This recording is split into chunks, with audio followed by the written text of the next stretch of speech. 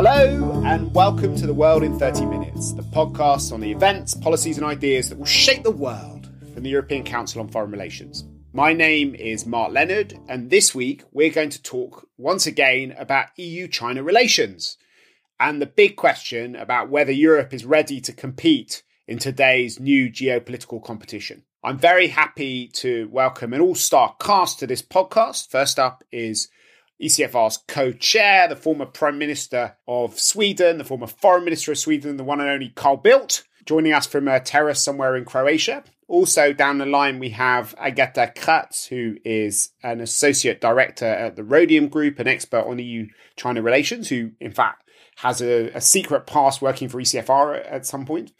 And finally, from another beach somewhere in Germany, I hope, Janke Ertl, who's the head of ECFR's Asia programme and our in-house expert on all matters Chinese. Thank you very much to all of you for joining. At our annual council meeting, Janke and Carl discussed EU-China relations with the Vice President of the European Commission, Margrethe Vestager. And we're going to start off with a brief clip from some of her remarks during that debate.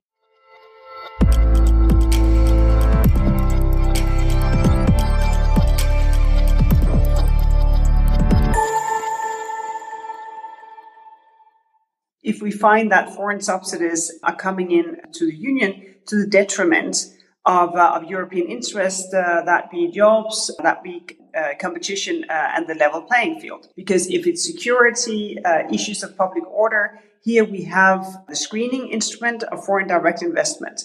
So basically, right now we are sort of filling the toolbox, realizing, of course, that you cannot just have hammers.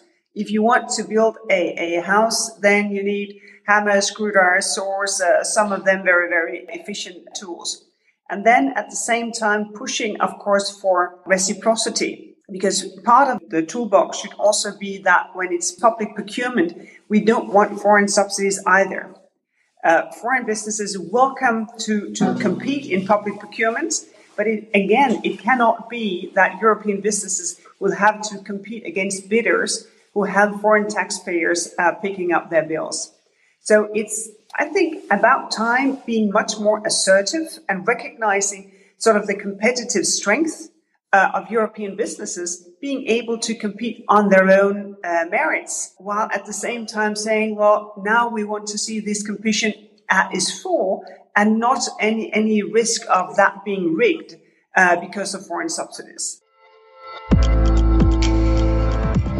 Margrethe Vestager talked about filling the European Union's toolbox for dealing with China. And it certainly seems to be a moment when COVID, as well as the impact on globalization and attitudes in the White House, are forcing Europe to grasp some new geopolitical realities and to think through what that means, not just for the sort of classic foreign policy toolkit, but what are the geopolitical aspects of Europe's internal, domestic, market-orientated policies. Why don't we start with you, Carl? Because in that discussion, you talked about the need for Europe to develop some offensive tools. Can you elaborate a little bit on that?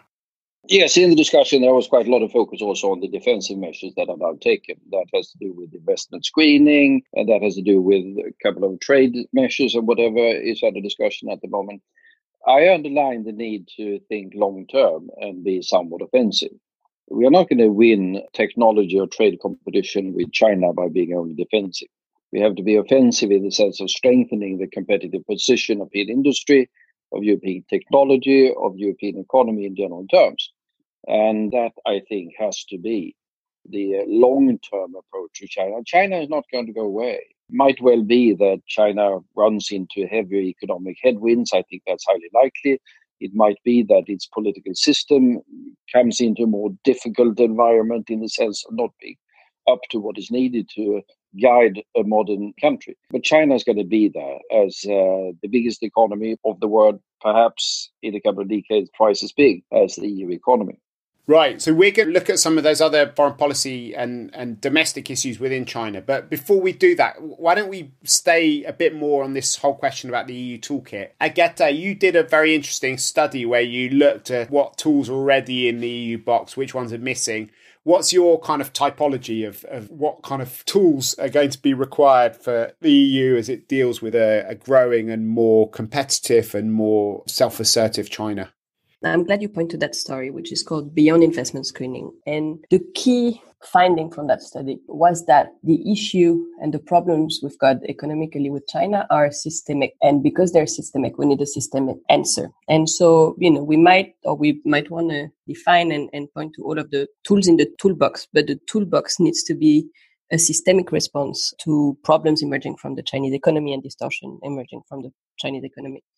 Systemic in many ways. It needs to be cross issues. It needs to address problems we've got with subsidized investment, subsidized competition or distorted competition, distorted trade, public procurement, or IP linkages. It needs to be pan-European, so systemic from a European point of view as well. It needs to be cross institutions. It's not enough anymore that just DG Comp or DG Trade alone in their silos, so to speak, take measures. They need to take measures together, and they need to take measures with a systemic intent to counter problems in the Chinese economy. And it needs to be OECD aligned, because whatever we do will have an impact on our colleagues and governments in the OECD, and will be stronger if we do it all together, of course. I agree with Carl very much so that we need also to have a defensive and offensive toolbox. In defense, competition regime, investment screening, export controls, and the white paper that just came out was actually a very, very good starting point here. Offensive in terms of understanding how we support our industries and how we support especially technologies of the future.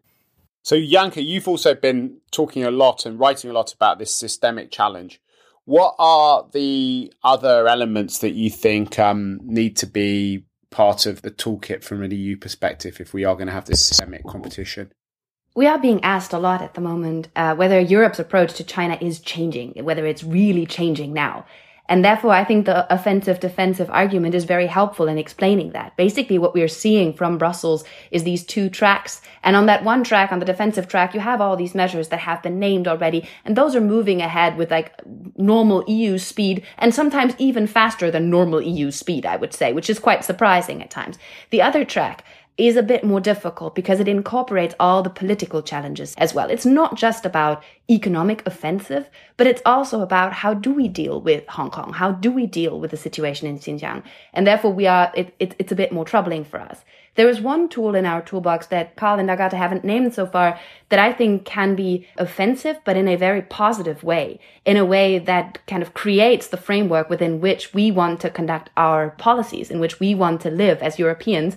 And that's the connectivity agenda that the EU already has listed as an important tool in its toolbox, but that had been quite orphaned after the change to the new commission. Now we need to kind of refocus on that agenda, because with proactive connectivity policy, we can actually change the environment around us and along the countries that matter to China for enlarging its influence. So I think in that sense, connectivity policies are the systemic answer to what Agatha was saying, where we can actually shape norms, values, standards in third countries along the Belt and Road, but also in our immediate neighborhood and within the EU. One of the coincidences about all this is that these issues are coming to the fore just as Germany takes up the presidency of the European Union, and Germany is responsible for about as much trade with China as all the other member states combined. In fact, even more, I think, now that Brexit has happened. So it brings a lot of these issues very much to the fore.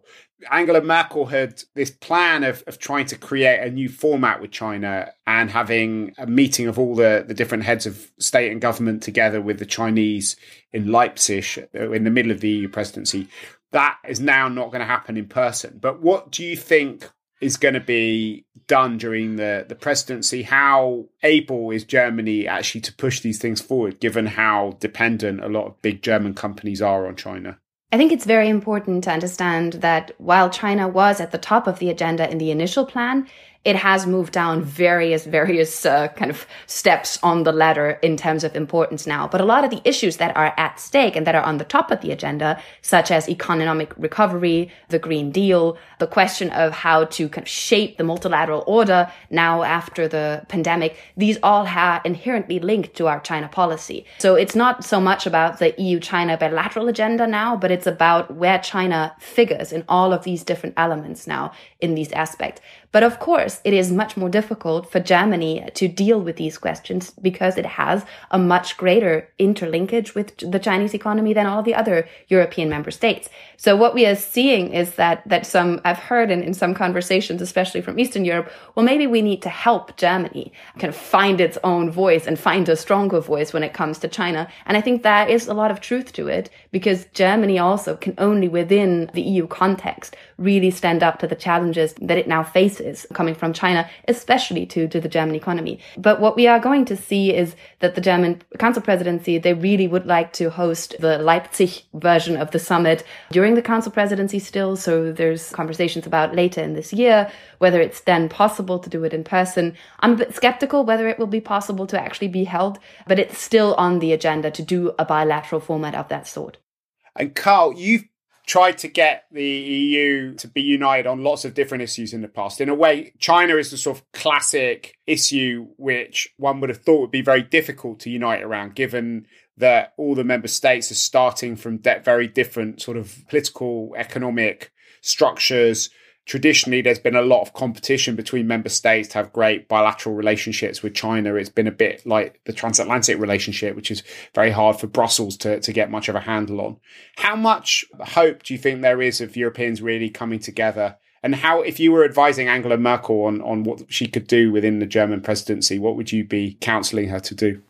Well, for the German presidency, I don't think we should have expectations too high in this particular respect. I know, as was pointed out, that Berlin still hopes that there will be the possibility of having some sort of summit meeting. I think it was important and interesting to note that the Leipzig meeting was called off not by the Germans, but by the Chinese. They evidently felt that they were not ready, or it might be that they were not prepared to listen to sort of Hong Kong complaints all the time, which they, with some justification, feared was going to be the case. So the effort to unite EU and China has to be somewhat more medium term. It was easier in the past. What we've seen in the last few years is that there have been a couple of countries that have been extremely reluctant to criticize China. It took a long time for the EU to react on the South China Sea issues, and it has been virtually impossible to have strong statements on human rights. That's Hungary and a couple of others that are extremely reluctant. It's strangely enough, it is from Germany that the impetus to a new policy first came in the beginning of last year, with a document coming out of the Federation of German Industry. And what has happened since then is, of course, that we have the Americans coming very big on the scene.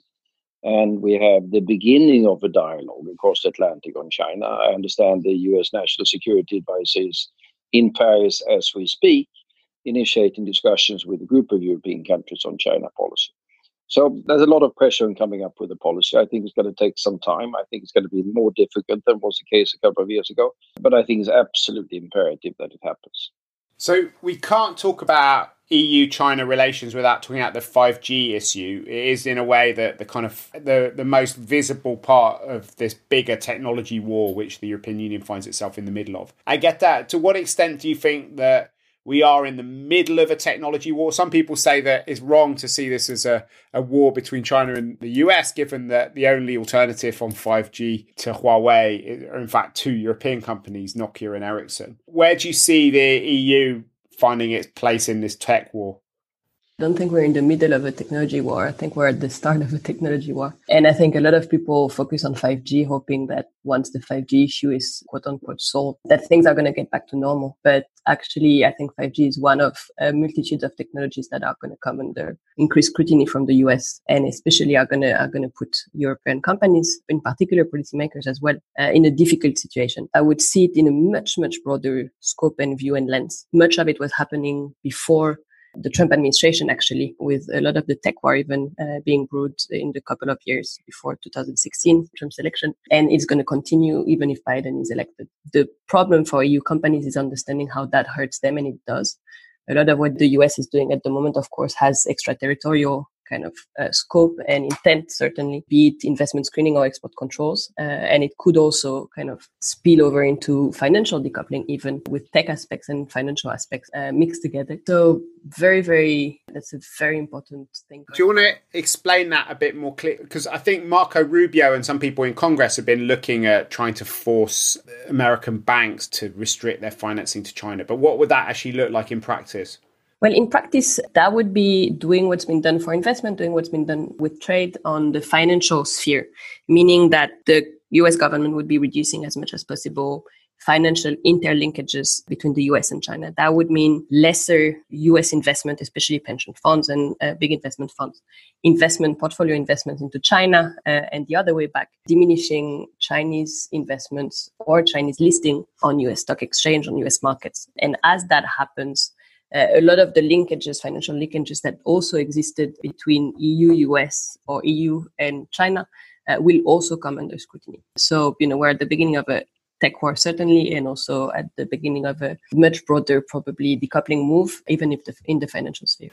So, Carl, how would that impact on Europeans? What do you think Europeans can do about those sorts of moves? Because it does mean potentially that the whole nature of globalization changes dramatically.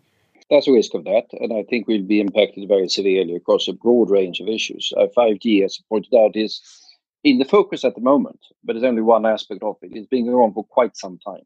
We've had the issue of internet governance, which was very much in focus a couple of years ago, with a clash between the rival philosophies of, let's say, the Atlantic world and China. That issue is certainly not resolved. We have a huge battle over different sorts of internet and technology and digital standards happening inside the ITU, which is really China versus the rest, although China lining up a couple of supporters. We have at the moment, which has been accelerating during our public attention at least, has been accelerating during the last few months, a battle for control of semiconductors and the advanced semiconductors. And semiconductors are everywhere, absolutely everywhere. And that is a commodity, let's phrase it like that is really dominated by East Asia, Taiwan, South Korea, where the Chinese are now investing a huge amount of money to get up to speed because the Americans are trying to cut them off from advanced semiconductors. Europe rather weak. There's a Dutch firm that is very critical for the manufacturing infrastructure technology of it, but otherwise Europe is enormously dependent upon semiconductors being imported from other countries. How does that set of issues, which you've been working on a lot, Janke, kind of go into these bigger questions about how the world is going to work? There's been all sorts of debates about the future of multilateralism, and Europeans always try and have a balanced portfolio where we might have some difficult systemic rivalry in some areas, but climate change is usually mentioned as a possible space where we could work with the Chinese in a more cooperative space.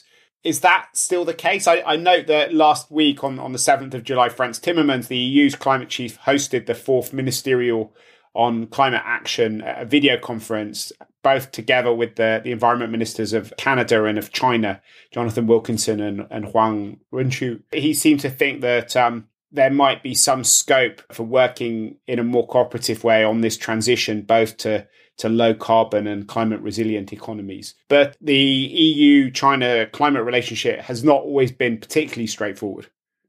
That's true. Before I come to climate, let me add just two little points on the tech and the kind of EU unity question, because I think this is very, very closely linked to each other. All of these topics are.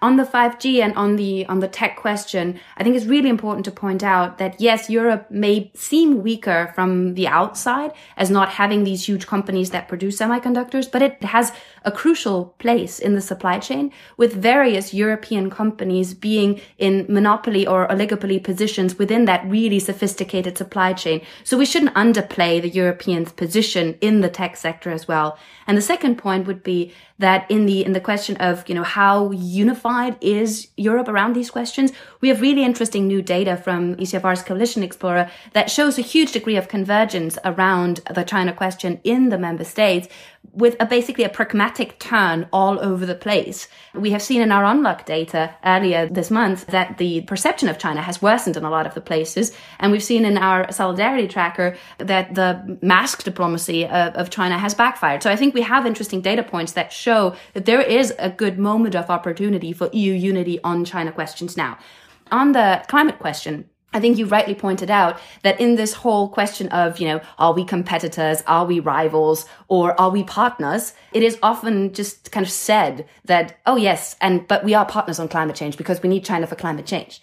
Well, that is obviously a truism, and it doesn't take much to know and to understand that obviously we need an ambitious Chinese policy to protect the climate. But when we look at the facts, then CO2 emissions are on the rise. Job creation is currently more important than climate protection in China. Coal-fired power plants are the energy source of choice to boost the Chinese economy at this very crucial juncture, especially in the provinces. So the ambition in multilateral settings is very low. So I think we have to reconsider whether we are kind of providing a carte blanche to China and saying, but continuously saying, well, we are partners on this and we will partner on that in the climate field. I think it is in China's interest to protect the planet, but it's important for us, and therefore we should not be happy about paper commitments or the willingness of Chinese officials to show up at important events. That's not enough anymore. China has to start delivering, and we have to push harder. What do you think we can do on that front, Carl? Do you think that a border adjustment tax might start focusing Chinese attention? I think the border adjustment tax, if that comes into being, will be a hugely difficult but important thing. I found it interesting the last few days when Joe Biden presented his economic program, with a sort of fairly heavy dose of economic nationalism, bordering on mercantilism, by the way. But one of the issues that he put on the table was a border adjustment tax. And if we can get an agreement between the Europeans and the Americans and a couple of others, perhaps the Indians, then, of course, this could be a very significant instrument to pressure China.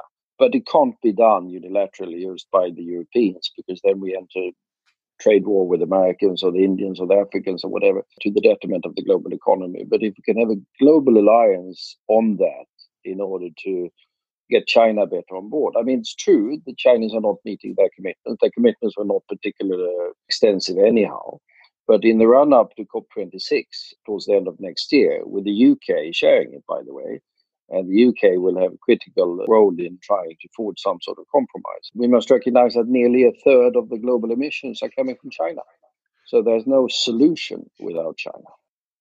So, Carl, you talked about Joe Biden and the idea of some sort of transatlantic alliance against China in the climate sphere. To what extent do you think the European and American interests are compatible going forwards? I mean, obviously, when it comes to the critique of China's model of political economy, there's a lot of overlap between the things that worry Americans and worry Europeans, whether it's about subsidies or IP theft or the fact that the Chinese market is very closed to foreign companies. But at the same time, traditionally, most Europeans don't share the same focus on American primacy in the Indo-Pacific and are worried about getting sucked into battles over atolls and rocks in distant parts of the world. And it's also obviously clear that there's a huge difference, at least in rhetoric and in diplomatic style, between what one would expect from a Biden presidency and what we're currently experiencing with Donald Trump. But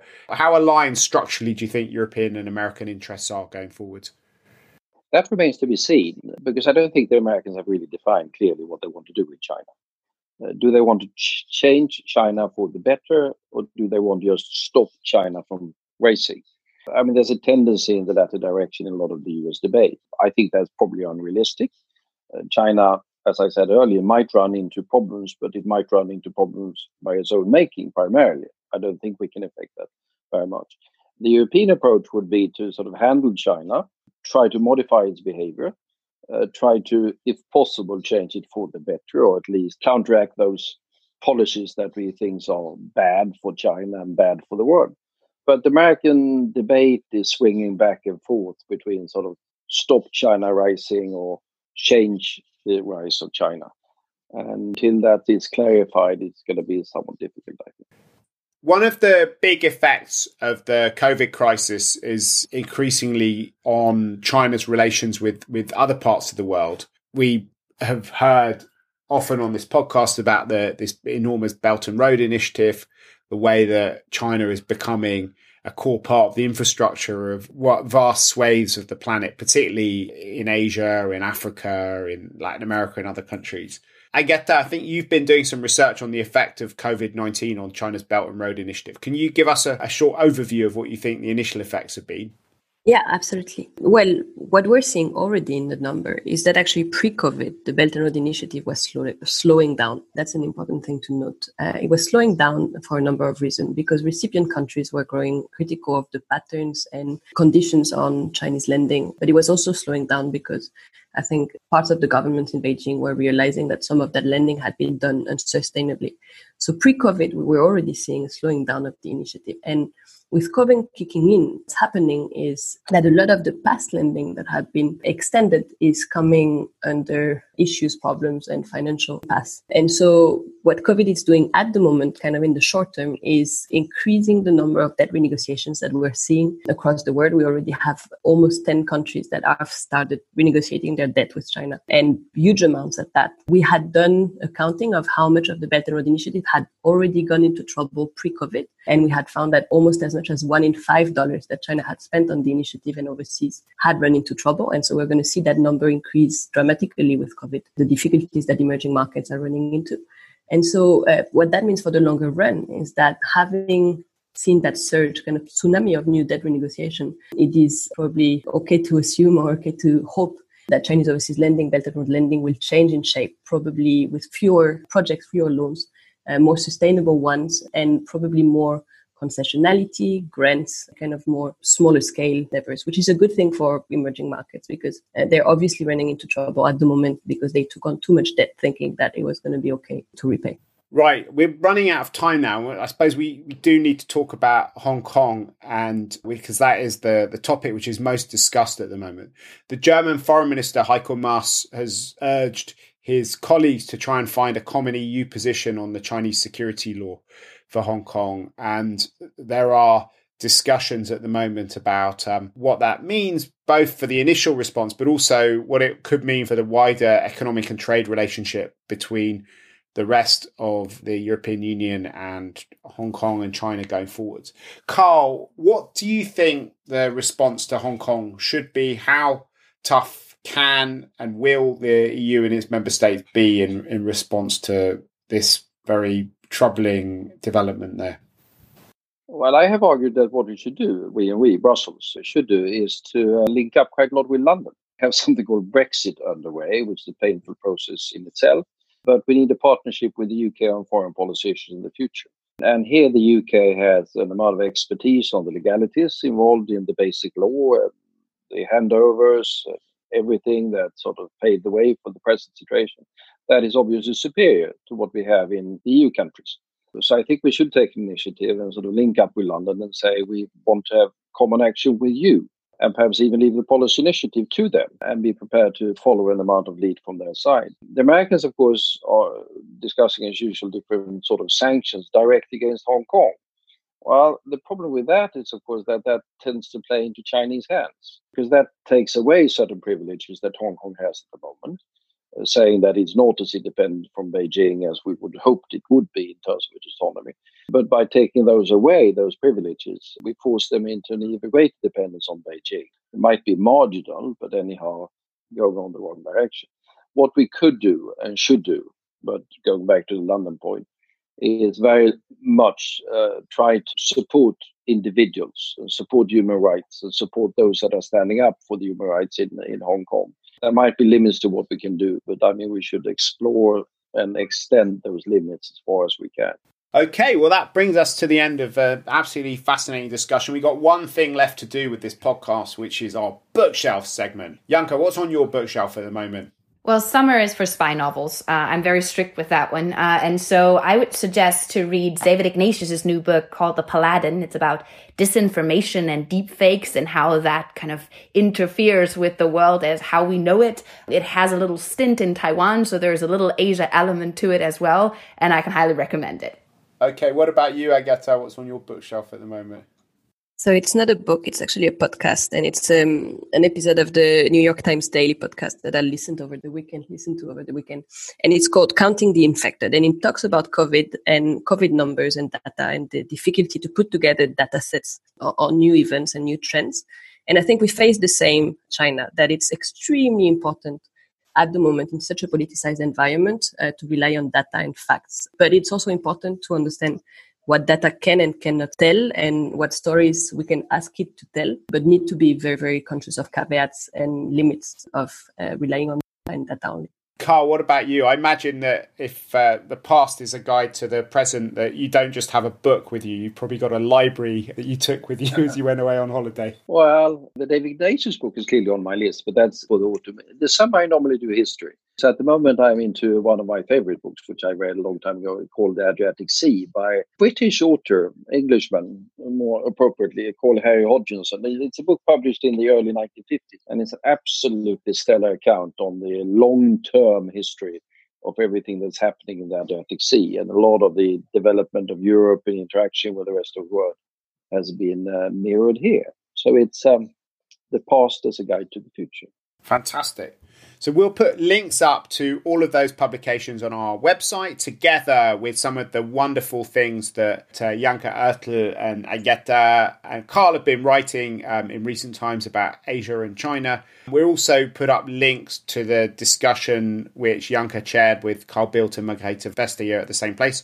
So the website is www.ecfr.eu/podcasts. If you've enjoyed listening to us, please let other people know about it by writing about it on your social media page or ours, but above all, by heading to whatever platform you use to download this podcast on and giving us a 5-star review and very positive rating. But for now, from Agatha Kratz, Janke Oertel, Carl Bildt, and myself, Mark Leonard, it's goodbye. The researcher of this week's podcast is Lucy Halpenthal, and our editor is Marlene Riedel.